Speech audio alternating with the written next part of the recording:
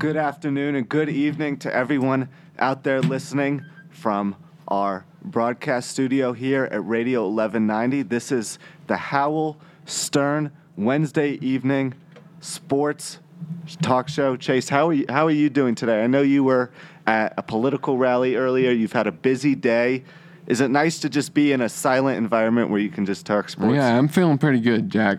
Got to be honest with you. I have some thoughts on this CU football team, and I'm ready to get them out. Yeah, we have a lot to talk about today. We'll recap the team's second loss of the season against the Washington Huskies, and we'll look ahead to the rest of the season. They have a big game coming up this weekend for homecoming week against the Oregon State Beavers, and then we'll talk about how this team can win the Pac-12 South, because as rough as the past 2 weeks have been, they still do have an opportunity. So we'll talk about the road to doing that. The Denver Nuggets are looking like the team to beat, at least in the area. They're off to a really hot start. They're 4-0, which included a 100-98 win over the defending champion Golden State Warriors. We'll get into that. And then the Denver Broncos, they've had a good week, but as with everything that's been happening with them, it's been an interesting one as well, with the Chad Kelly arrest and subsequent release coming this week. So we'll touch on all of that in the next hour. But let's start with the Buffs. Another tough loss to the Washington Huskies, 27-13. I predicted it would be 28-13, so I was off by just 1 point. But regardless, the defense Good on you, Jack. Yeah, I'm not a bragger, so I'm not going to beat the dead horse too much there. But listen, the defense looked really good. They came up big once again. They had a big forced fumble late in the game on Chico McClatcher, deep in Buffs territory. I didn't think they were the issue on Saturday. No, I didn't think so at all. They played well enough to win, for sure. They were going up against very good offense. Obviously, they were missing one of their top weapons in Myles Gaskin, which hurt that Huskies offense. But on the other side, the Buffs were missing Delrick Abrams, and against a really good receiving core, they certainly held their own. Right, and yeah, they did enough to win, that's for sure. I don't think there's any reason to put any blame on the defense at all. I will say this. I think the defensive line could have gotten a little bit more pressure on Jake Browning at certain points, and I think that they could have been better stopping the run. They let up over 200 yards on the ground to Savon Ahmed and Sean McGrew. I mean, you need to do a little bit better in stopping the run. Yeah, that was one of the things for me. Is I thought if the Huskies were running the ball a little bit earlier, that they probably could have ran away with that game, and it wouldn't have been so close when we got to the fourth quarter. But once they did get to the fourth quarter, they still ran it well, and that's kind of what iced the game for them. So they ended up using it to their advantage. But I thought the defensive line played pretty well. I knew that they'd probably get dominated. Huskies have a really good offensive line. Yeah. So they didn't get maybe as dominated as I expected, which helps my opinions on them. One guy whose name it seems like we talk about every week and who looked excellent once again, the anchor of that defense, Mustafa Johnson. And I don't want to leave him out because I think it would be a disservice. Nate Landman once again led the team in tackles. It seems like those two guys are the meat of this defense at this point of the season. And what's so big is that Johnson, last year they really didn't have a guy who could get pressure on the quarterback the way Johnson has. I know the line struggles as a whole to do that, but Mustafa's really filled that void nicely, and that's something that you need to do if you want to be successful as a defense. Right, that was something that they weren't able to do at all last year.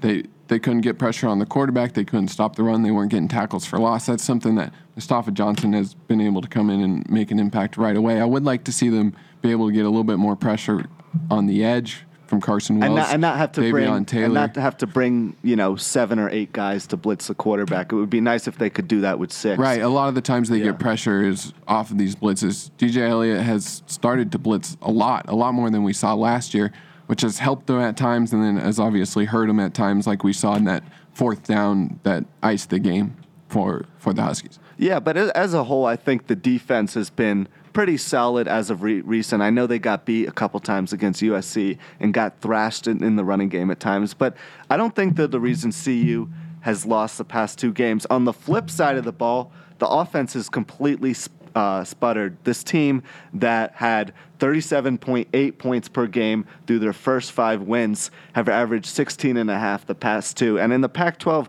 that's just not going to cut it. No, it's not going to win you football games.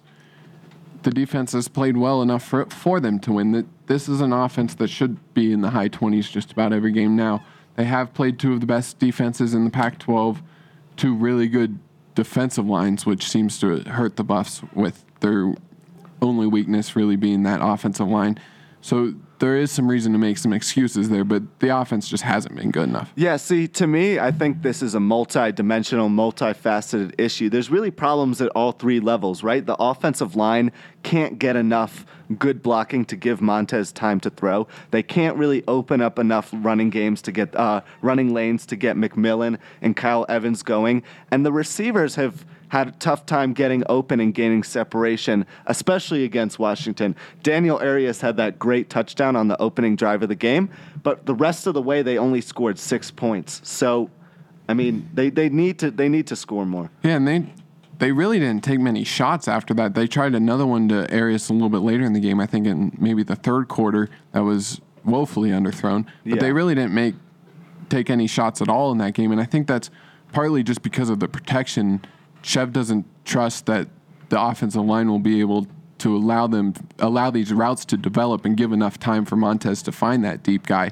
And I kind of think that's why we don't see the balls over the top as much. Yeah, I was going to talk about the receivers, but we'll do that in a second. While we're on the topic of offensive line, I want to ask you, at this stage of the season, do you just roll with the starting five you've been running out there every week? Because I think it's a little bit important at least to have some continuity and some consistency out there so Montez understands what he's going to get. But at the same time, would you say this isn't good enough and I'm going to try to run some other guys out there, maybe Kerry Cush, who we saw a little bit in the UNH game, gets more playing time? Maybe, maybe we see more of a rotation. I think it's a tough dilemma. We've seen Clayton Adams rotate the line quite a bit. We've seen true freshman Frank Phillip play quite a bit at right tackle. Yeah. A few drives a game is what it seems like.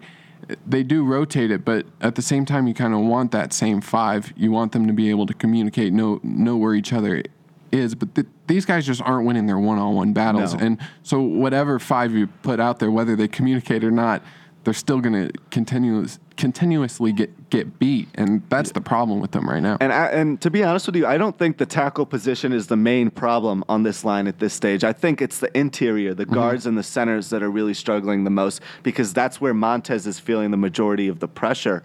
I would like to see Phillip at right tackle a little bit more, and I like Sherman. I think Sherman should be a lock to start at left tackle. I think he's much better than Hagler and Kaiser. And, I mean, it'll be interesting to see what they go doing forward there. But at the receiver, once you get inside, it looks a lot more difficult. Yeah. And Colby Purcell has played okay at times. He hasn't looked great. Yeah. The two guards, they really just don't know who to play there. And it would really help if Jake Moretti was healthy. I think that would make a big difference for this offensive line because you have at least one position that's solidified.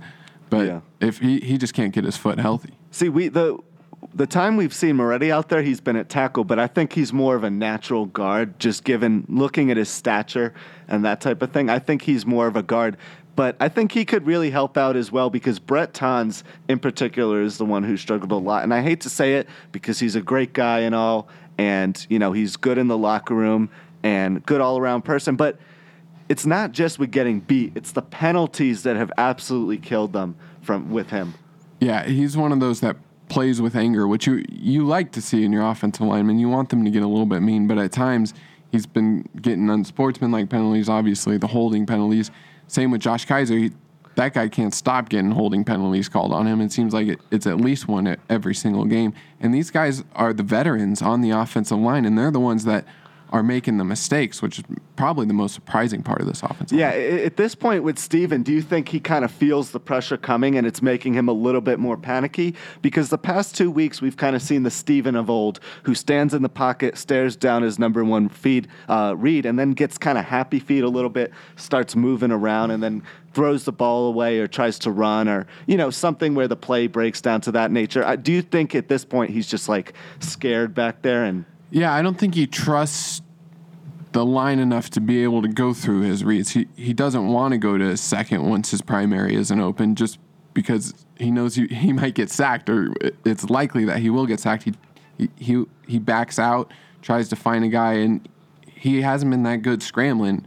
He usually is pretty good on the run, but he just hasn't been able to find guys. Yeah. And that's been the problem with this offense. If the primary isn't open, which these defenses have gotten comfortable with the CU offense, they pretty much know where the primary is every play.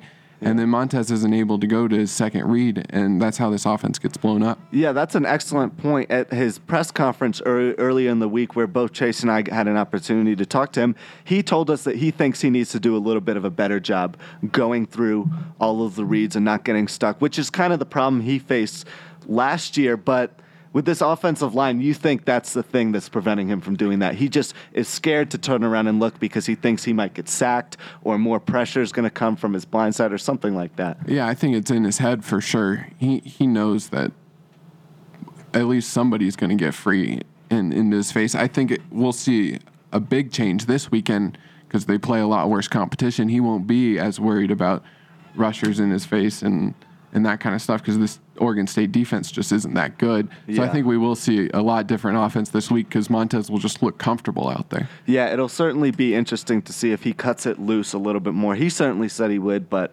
as you know, sometimes these guys will try to throw up smoke screens or, not be completely honest. Anyway, we'll talk about Oregon State in a second, and the Nuggets had to start later on. But for now, I want to talk about the receiving corps.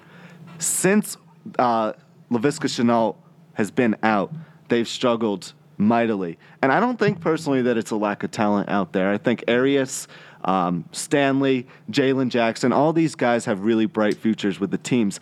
Is it a function of play calling or is it these guys just not being able to get enough separation for Montez? Or is it something else? Maybe he's not, looking them down. I think it's a little bit of both. I don't think they're getting the proper separation, but KD Nixon has been open at times. It just seems like Montez isn't able to get it to him. And then Juwan Winfrey just didn't really look like he's fully healthy yet, which you got to kind of expect at this point. But I do think that they had to play him with Laviska being out and stuff because he can make plays when healthy. They just weren't able to get him the ball because he wasn't able to create any separation on these defensive backs. And part of it is that Washington and USC have very good defensive backs. Yeah. So I think we'll see a little bit more separation as they play some worse teams. But, yeah, those two combined, and then you not having Viska out there, you not having a guy that the defense is worried about, I think that hurts you as well. Puts three defenders on pretty much every play. I think that definitely contributes to it as well. But I'm interested to see how they play it this week. I know they're going to run the ball a lot because Oregon State's defense is ranking last in the country in running defense. But I don't know. I kind of want to see what these guys are capable of because this is pretty much the future of the program, so to speak. You know what I mean? So it's interesting in that regard. But looking ahead, let's preview Oregon State. They have the best running back in the conference in true freshman Jamar Jefferson. He didn't play last week. He had a little bit of a quad injury. The quarterback situation is murky to say the least, with Jake Luton still a little bit banged up and Connor Blount going through the concussion protocol. I think there's no reason the Buffs shouldn't blow them out this weekend in front of the homecoming packed crowd. I mean, I just think their offense is going to break out of this slump that they're having. They're going to take some deep shots down the field. They're going to try maybe some trick plays where we see an end around reverse and a receiver make a throw. I think they're going to break the slump. They'll be able to run the ball a lot better too. Just playing worse competition just helps so much because they have a worse defensive line. They also have worse cornerbacks. The wide receivers will be open more. They'll be able to run the ball a lot better. This offensive line won't look as scared. Montez won't look as scared. Yeah. McMillan will be able to find some holes. So, yeah, I think there's no reason why they wouldn't be able to put up 30, maybe even 40 points on this Oregon State defense that's just not very good. Yeah, I completely agree. They're giving up 38.9 points a game and over 400 yards. They gave up 70 to Ohio State in week 1. Yikes, right? I mean, that sounds like a basketball score, 70 to 35. Yeah, a Power 5 team shouldn't give up 70 points. No, I don't care. Unless you play in the Big 12, maybe. No, absolutely not. I mean, I don't know. This is just a program. I think there's brighter pastures ahead. I think they could potentially present a struggle to the Buffs on the defensive side of the ball. They have some really good wide receivers in Timmy Hernandez, Isaiah Hodgins, who is a 4-star recruit that the Buffs were looking heavily at, But I mean, I just think there's too much of an unknown at the quarterback position for them to move the ball down the field consistently, and their offensive line has been absolutely abysmal despite how good their running game is. So I think that the Buffs are going to be able to hold them. Score prediction-wise, I'm taking CU to win 37-13. I'm right there with you. I think I had 34-10 on Buff Stampede.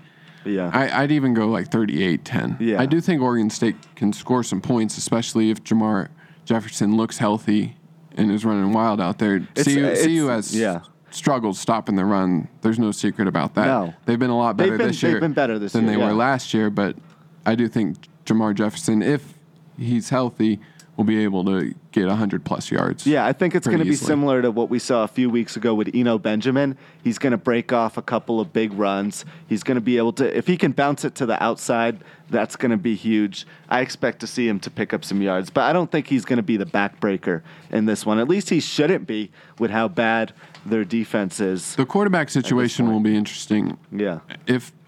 Let's talk about that for a second. I mean, there's not Jake Luton's collegiate career has been mirrored by injuries, right? He didn't play. He only played the first 4 weeks last year. He got replaced by Blunt this year. It started off promising. He has a big arm. He has some mobility. A big guy too. He's listed at 6'7". Yeah, he has a big arm. He can move it down the field. He can make some throws out of the pocket, which at this level in the Pac-12 is huge. But it just kind of hasn't materialized yet for him. And I mean, at this point, it's safe to wonder if it ever will. Yeah.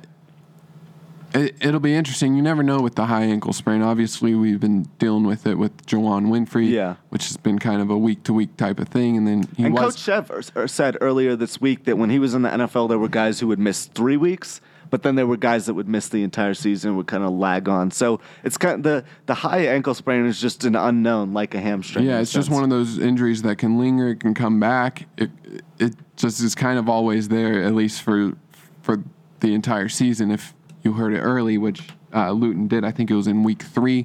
Juwan was in week 2 against Nebraska. So if we're comparing the two, this is kind of Luton's week to come back, but he probably won't look himself. No, he definitely won't. And I don't think Connor Blunt will play either. It's usually a week. You usually miss at least a week with a concussion. But I think the Buffs have gotten Oregon State at the perfect time on their schedule, logistically wise. With the win this week, they clinch a bowl berth, which is huge. I mean, it should be the expectation for a program like this to be making a bowl with the amount of talent they have on the roster. Right, this type of program, but it just hasn't been the last 10 years. So it is an accomplishment to make a bowl game. And so you're right about that. It's perfect timing. It really is. They're coming off 2 games against two of the top teams in the Pac-12. I won't say the top teams in the Pac-12, but so the 2 hardest teams on their schedule as well as road games.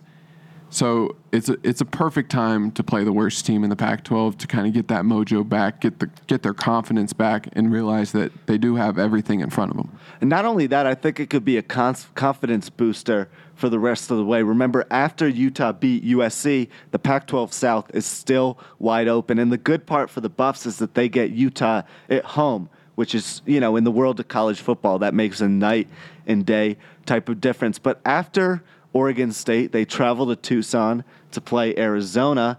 Then they get Utah at home. And then for their final game of the year at home for senior night, they play Washington State. And then they travel to Cal for their very last game of the year. I'm thinking at this point that 8-4 is probably where their floor is at, win-loss-wise, with losses to Washington State at Utah, who are the two best teams in the Pac-12, at least right now. It's a week-to-week thing, but at least right now. And I think that they're definitely going to beat Cal, Oregon State, and Arizona as well on the road. I mean, it's a little tough on the road against Arizona. Tucson, it's just a funky place to play late November. I mean, we've seen it's also a Friday night game coming off a week that they do have to play the Saturday before, so that's always an interesting. Yeah, but the good news is they have a home game the week before, so they get to rest up a little bit. But yeah, nonetheless, that is kind of funky. At the same time, I think Arizona is a little bit too much in a stage of influx for them to be able to beat the Buffs, who especially with what looks I'm going to assume that Khalil Tate probably won't play. It doesn't look like he's going to play for a little while here. To be honest, I know we're veering off topic a little bit. I would sit him out the rest of the year. Mm-hmm. I mean, his ankle sprain affects who he is as a player more than pretty much any other position, right? Because he's not a pure pocket passer. I think we've seen that week after week. He's best when he's able to make plays on the move and run. And with the ankle sprain, you really can't do that. You have next to no mobility. And I think Rhett Rodriguez fits the mold that Kevin Sumlin's looking for more anyway.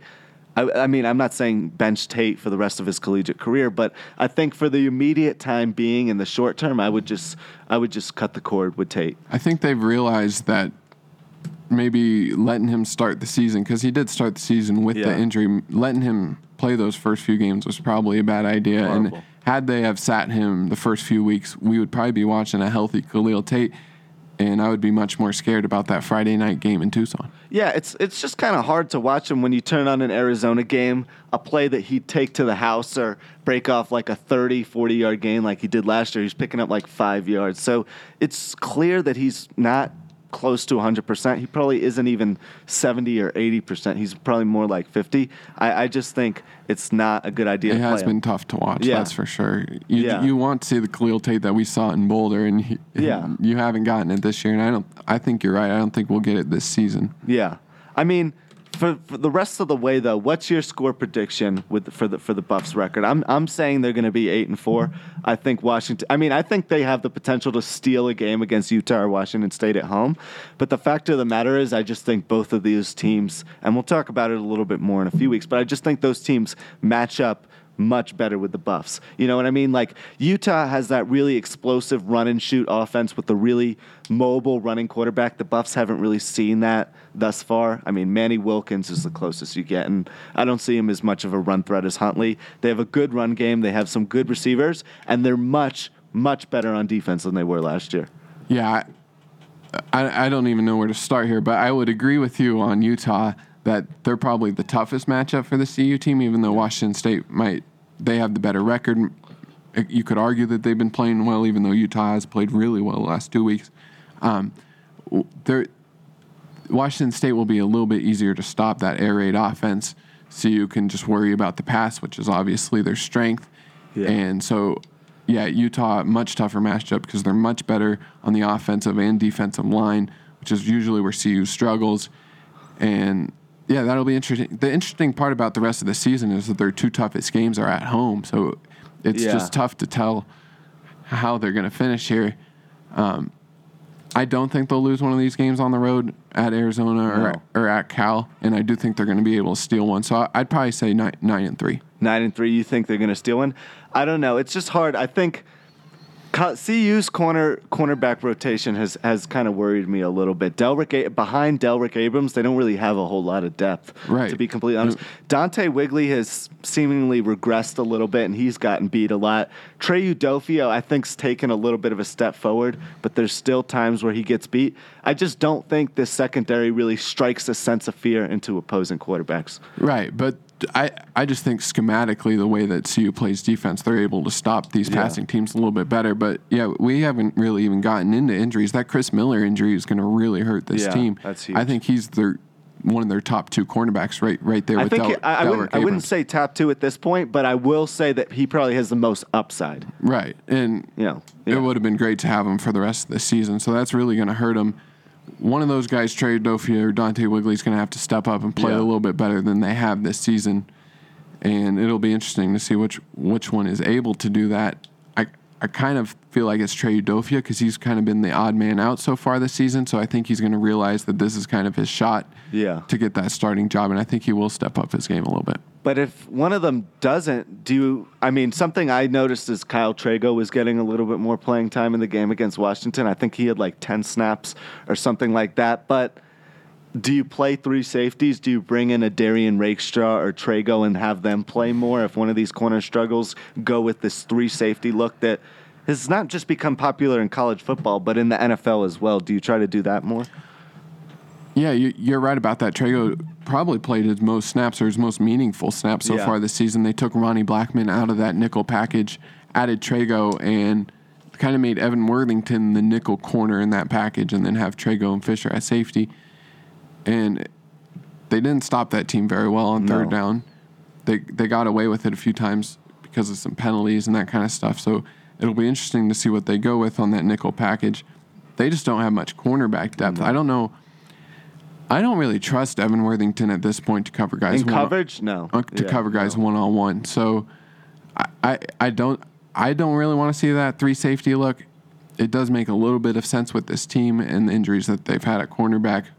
If Delrick Abrams picks up, it does look like he'll be able to go this week, by the way. Yeah. So that's good. But if he picks up another injury, we might have to see some more Or safeties. aggravates it. Yeah. I mean, I'm kind of with you, but I would like to see 3 safety looks, but with a different personnel package. I would like to see Darian Rakestraw in there a little bit more. I think he's more of a natural coverage guy, whereas Worthington is just a guy who awkwardly jumps into coverage at times. You know what I mean? So I just think it would be kind of interesting to see how that That's works a good out. point. He played.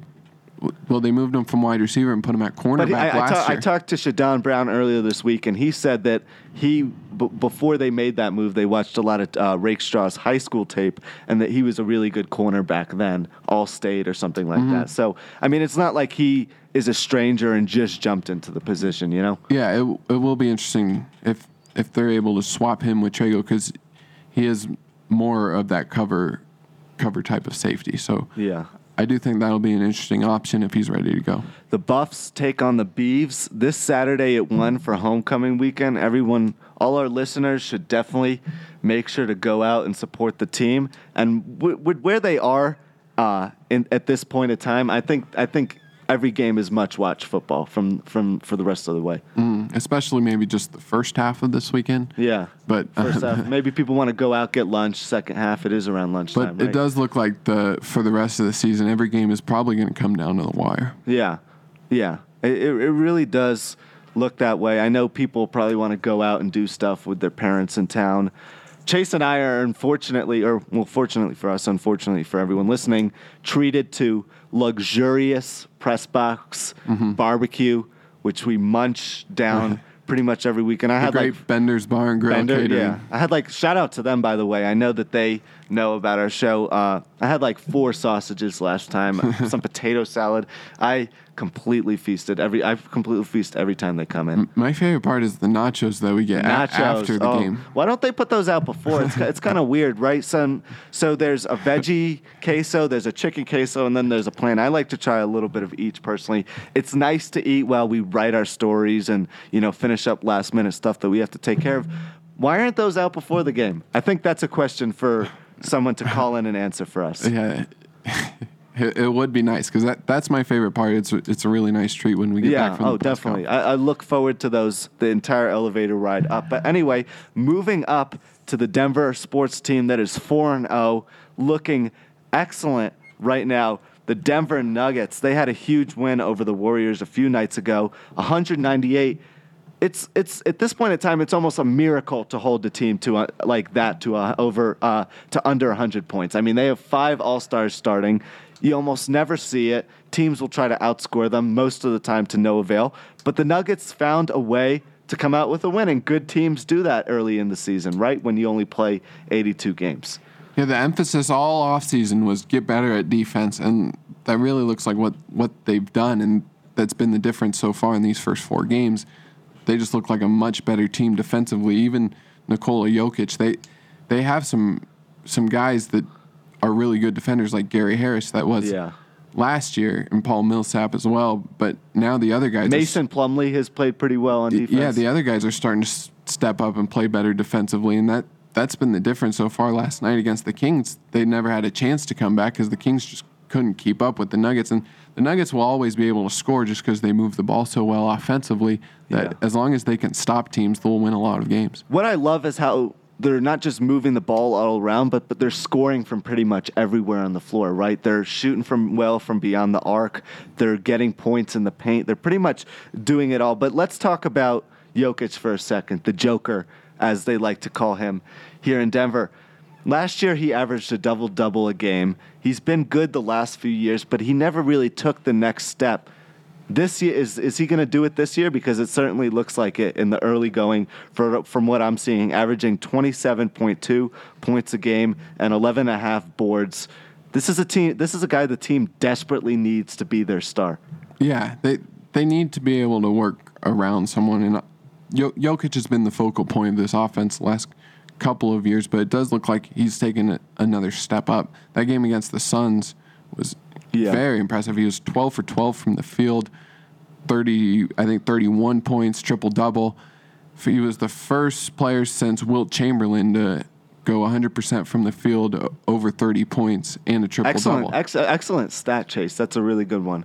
That one's just been in my head this whole weekend because I was so impressed. Yeah. There's not many guys that can play to Wilt Chamberlain's level, so if he can continuously get some upper 20s points per game, then they'll win a lot of games. It's those games where he kind of goes quiet, where he's low teens or something like that seems to hurt him. But see, I'm not as worried. I understand what you're saying, and I completely agree, but I'm not as worried with the way the second team has looked in the early going for the Nuggets. I mean, they're able to put up points. They're able to hold their own, and not just that, but they've been outscoring other teams' second team. So, and in basketball, where obviously these guys can't stand out there and play 48 minutes in a game, that's huge. I mean, huge. Yeah, that game last week, I can't even remember who they were playing. Second game of this season, the second team looked better than the first team offensively. They were moving the ball around much better, and Michael Malone left them out there and just let them score. Malik Beasley looks like he's taken another step up. Juancho Hernan-Gomez has looked good. Monte Morris, obviously. And obviously you can't forget about the former Brooklyn Net Mason Plumlee. He's been great defensively, outstanding. Mm-hmm. Yeah, he's a great guy to come off the bench and help out Jokic because he can shut down the better centers in the NBA. He might not get you as many points offensively, but he's a solid player, and that's kind of what they have on that entire second team. And they're going to have reinforcements pretty soon. Maybe in a few months, Isaiah Thomas is supposed to get healthy. That'll help out that second team as well. Yeah. And maybe eventually even Michael Porter Jr. Yeah. Well, I expect personally, I mean, obviously we'll talk about this more later when he's a little bit more in the headlines. I expect Porter to be a starter. I think that's what his upside is at this point in time. It would be nice to have him healthy while Will Barton is hurt. Yeah. He would be a perfect replacement for Will Barton, but it'll be interesting to see if he plays this year. From what I've heard at this point, I think he's going to take the red shirt, the professional equivalent of a red shirt year, kind of the way we saw Markelle Fultz. I know he played a little bit later last year, but kind of the way we saw that situation unfold. There's some similarity there, but it would be better if it's Markelle Fultz rather than Ben Simmons, just because it would be nice to see him get going a little bit later in the year and at least get some minutes so he can feel what the NBA is like. Yeah, because there's obviously going to be a little bit of an adjustment period. I know he was arguably the most talented player in the country last year with the most upside, but I think it's going to take some time to adjust to the speed of the NBA game. Anyway, the story with the Nuggets throughout the past few years has been they get off to a hot start, they're even-keeled through the middle of the season, and then they completely fall apart later on. I think the story is going to be different with this year's team. I think they're more experienced. They have arguably more talent than they had last year. I think both Harris and Jokic are going to take the next step. How do they avoid this late season hangover that seemingly put the nail in the coffin for them? They just got to be able to play full games.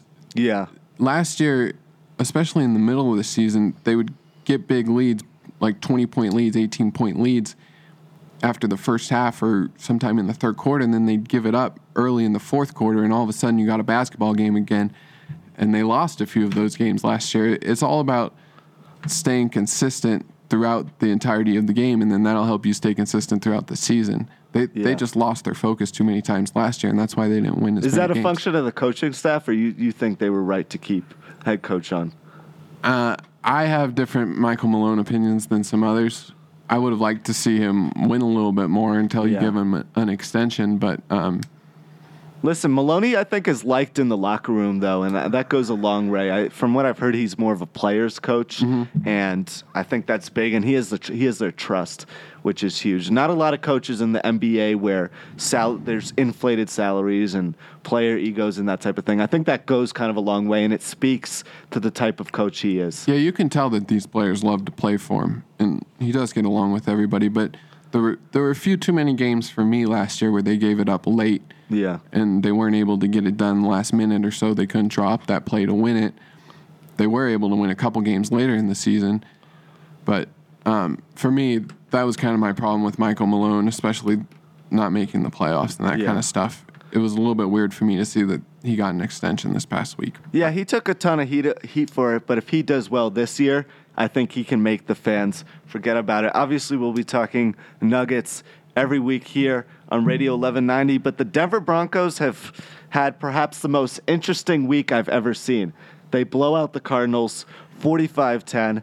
Then Chad Kelly, who's had a bunch of off-the-field issues during his collegiate career and, has been kind of a headache move. He was Mr. Irrelevant to getting taken in the 7th round because of all the issues he had off the field. Von Miller throws a party. There seems to be a lot of white. We're not going to talk about illegal substances here, but powdery substances. There seem to be a lot of a powdery substance floating around the air, being spread over people. I mean, I don't know what these guys are doing, but anyway, spread over people's faces. Someone's shaking a bag.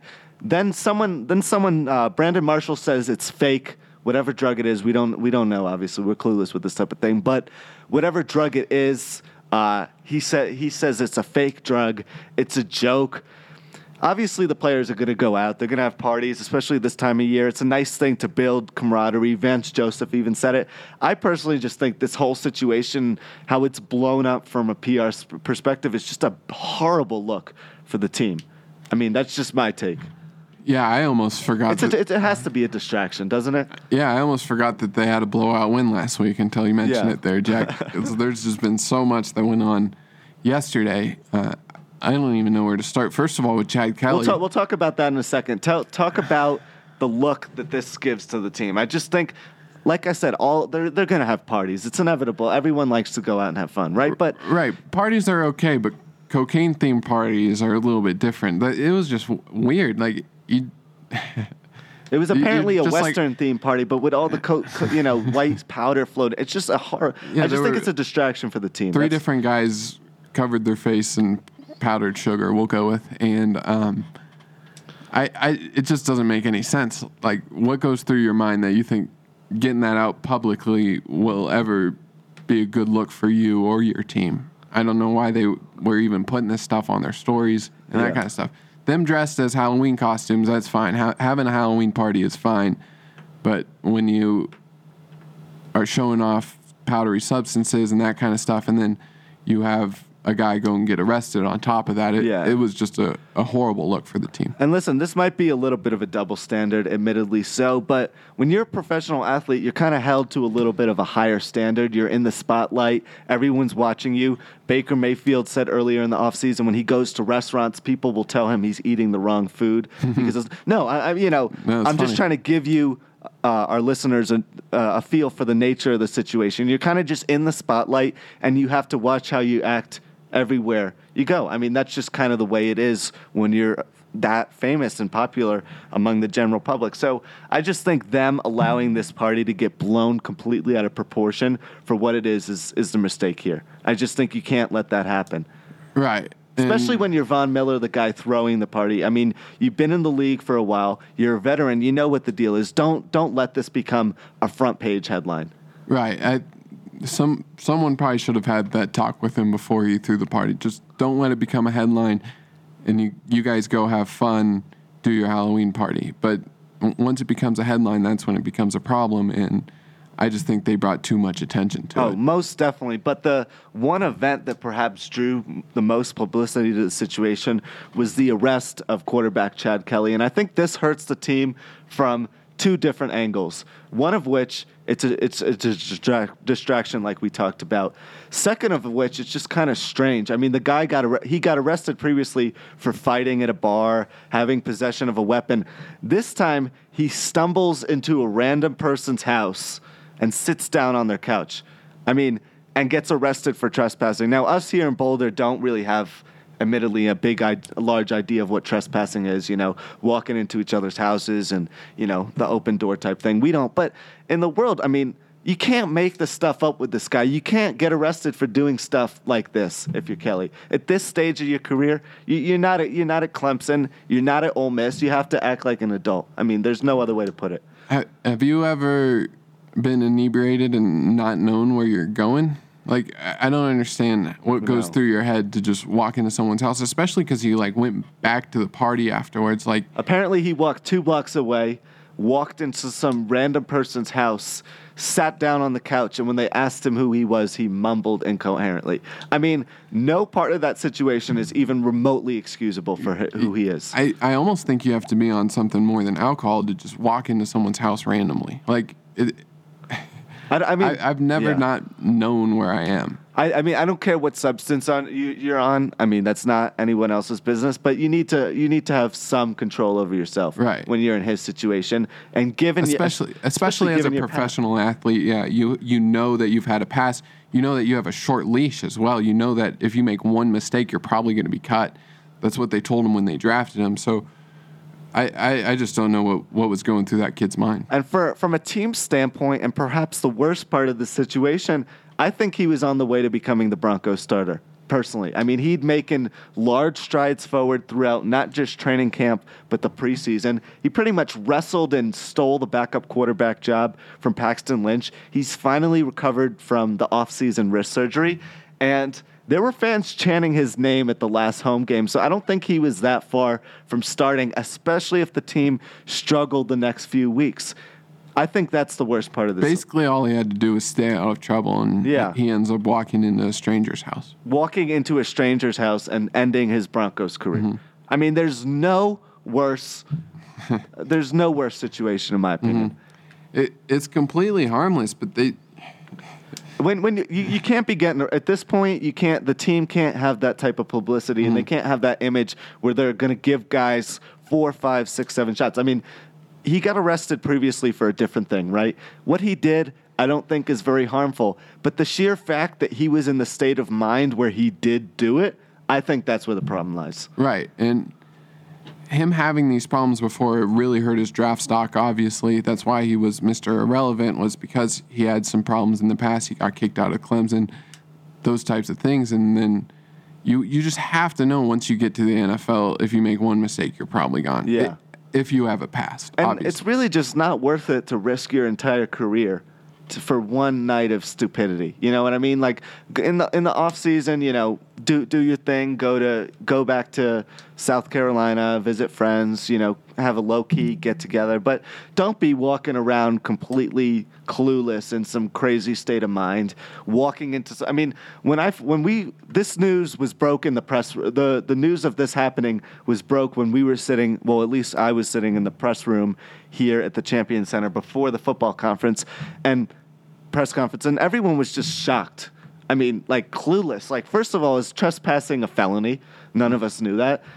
It's just like something out of a movie. It was just so strange. I don't know. I mean, I just don't know how to describe it.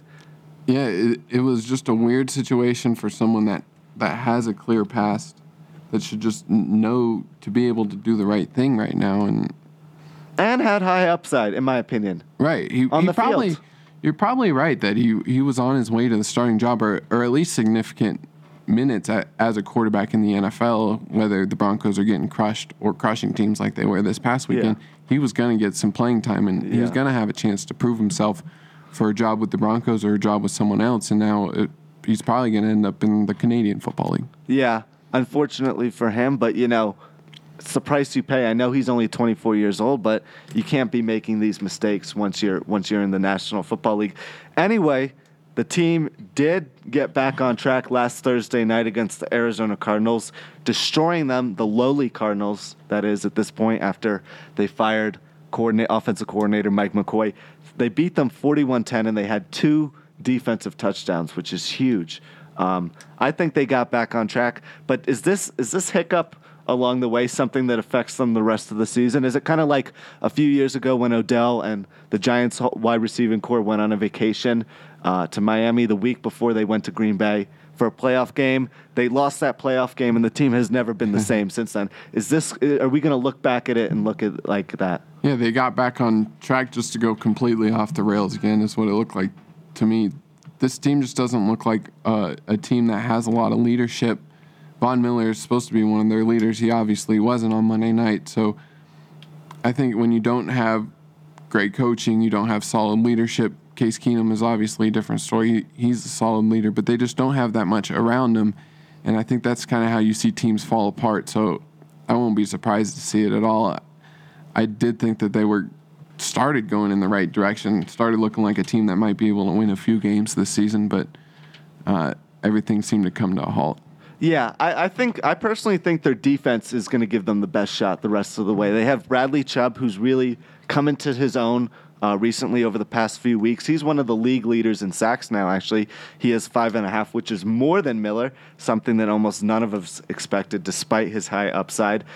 I think that's going to be how they get back because their offense, they just really don't have that much explosiveness. Emmanuel Sanders is having arguably and surprisingly one of the best years of his career. Demaryius Thomas seems headed for the exit at this point. And, their run game is really good between Lindsey and Royce Freeman, but they don't really have that offense that's going to go out there and put 35 points on the board every week like the Rams or, some of the other teams in the league. Right.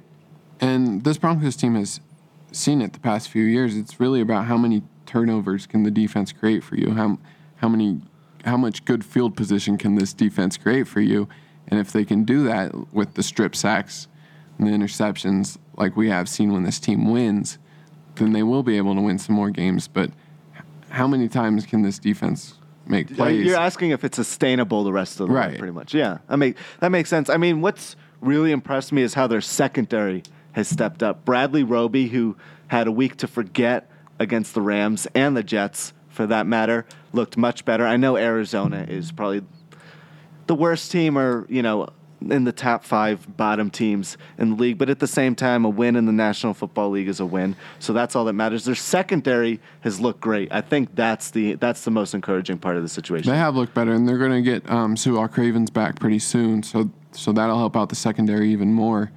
And yeah, if they can force some turnovers and give this offense good field position, then they'll be able to win some games. Yeah, and Case Keenum doesn't turn the ball over because he's leading the league in interceptions right now, and that's probably cost them a game or two at this point.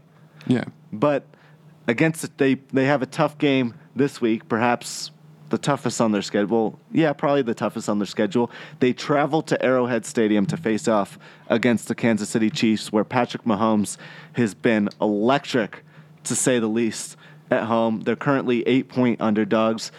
Personally, I think they have a chance to beat this team because last time they got a good pass rush on Mahomes, which is the proven way to get him out of rhythm and shake him off a little bit. They were close in that one. If it weren't for that last-minute drive in the fourth quarter, I personally think they have a chance. If they can get a good pass rush on him, if they can get an early lead to take the crowd out of the game a little bit, I think those two things will allow them to have a chance at a victory, at least a chance.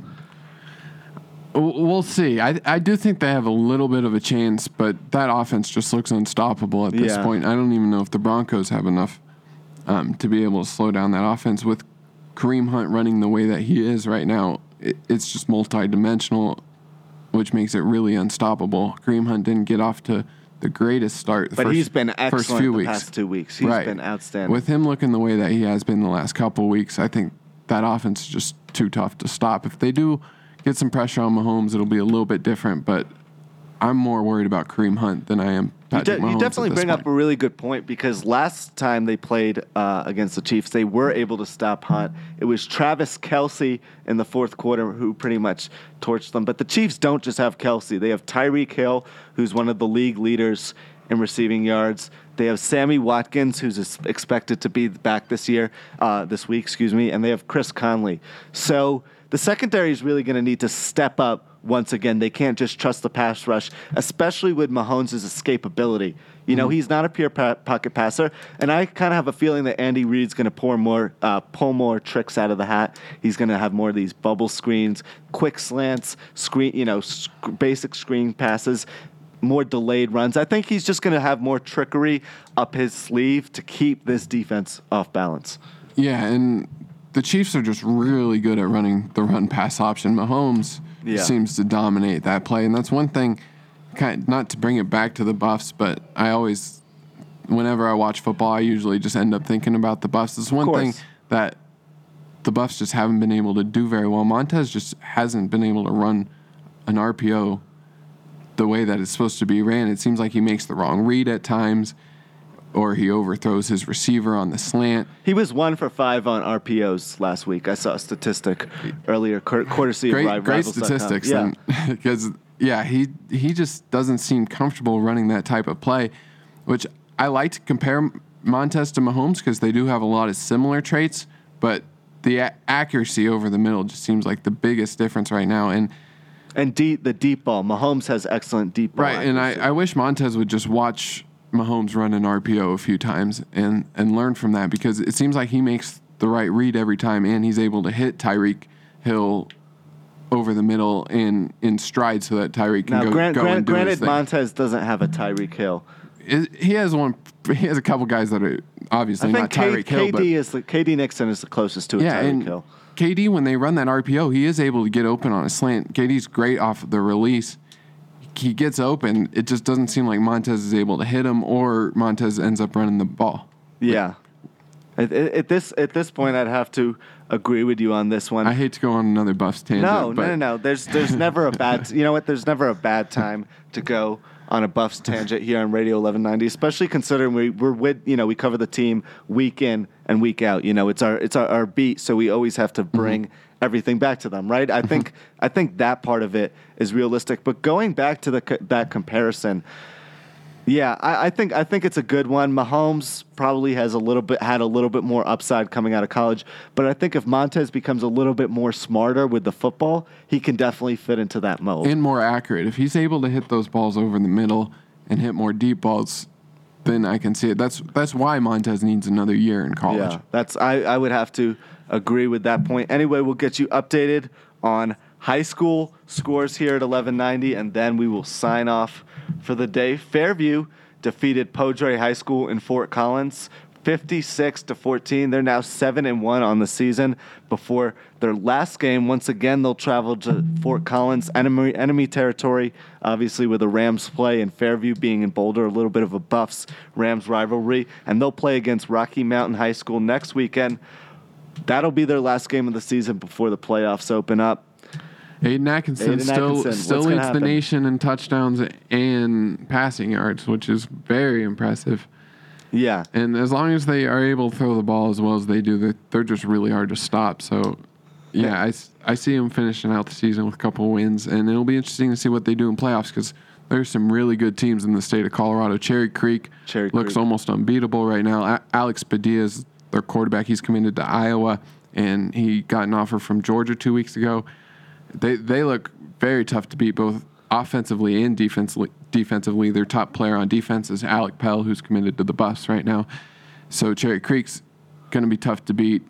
I don't think Fairview can beat them. And Valor as well just looks Valor's always hard to beat. They pretty much have an entire coaching staff consisting of former NFL players. Anytime that's the case at the high school level, I imagine the team's not going to be easy to beat. Right, they're able to get their guys ready to play at a different level than maybe some other coaches that are just it's like the Alabama of Colorado high school football. Right, and Luke McCaffrey was injured this past week. They were still able to beat my alma mater, the Thunder Ridge Grizzlies, even though Thunder Ridge is a top 10 team. So if they're able to do that without Luke McCaffrey, they're probably able to beat any team in Colorado. But I do think it'll come down to Fairview, Valor, and Cherry Creek. That'll be interesting. Once we get to the playoffs. The thing with Atkinson that's intriguing about this situation is if he turns it on to another level in the playoffs, does he maybe garner a little bit more national attention?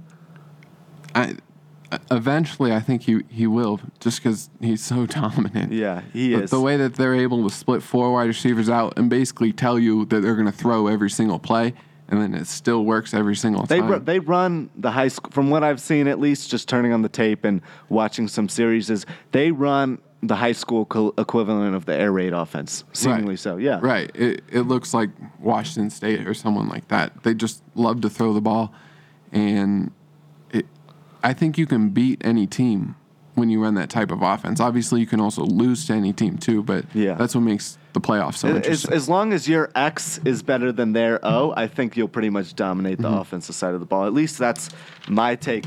Anyway, on the other side of town, Boulder High School lost to the far Northeast Warriors 38-10. They're now 3-6 in the year, and they have a game against Adams City, which will be their last of the season.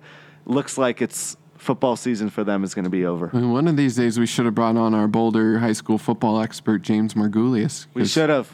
That's a good idea. Maybe he's doing homework or something like that. I haven't been able to watch Boulder play, so I can't add too much insight on that, but I'm sure James would. Yeah, he does play-by-play for them on radio, so that would be a good idea. Maybe we could have him call in next week to recap the season. Anyway, we'll have full coverage of the Buffs, Nuggets, the Broncos. We'll reflect. Maybe we'll talk about the Avs eventually, too. We'll keep on pushing Jack for that one. Yeah, well, we have to do it eventually. Next week will be the week. They're second in the conference right now. They play the Tampa Bay Lightning tonight on national TV, which will be very interesting. Yeah. Both teams only have one loss on the season. So. They did embarrassingly lose to the New York Rangers. Yeah, you keep on bringing that up, Jack, but... kind of snatches your pride a little bit away when that happens, right? Yeah, that was their one kind of falter on the year. So we'll see what they're able to do against the Lightning, but we will be able to get into some more Avs talk. Anyway, we'll have that all next week right here on the Howell Stern Show on Radio 1190. Have a good weekend, Buff fans, and enjoy the warm weather for homecoming.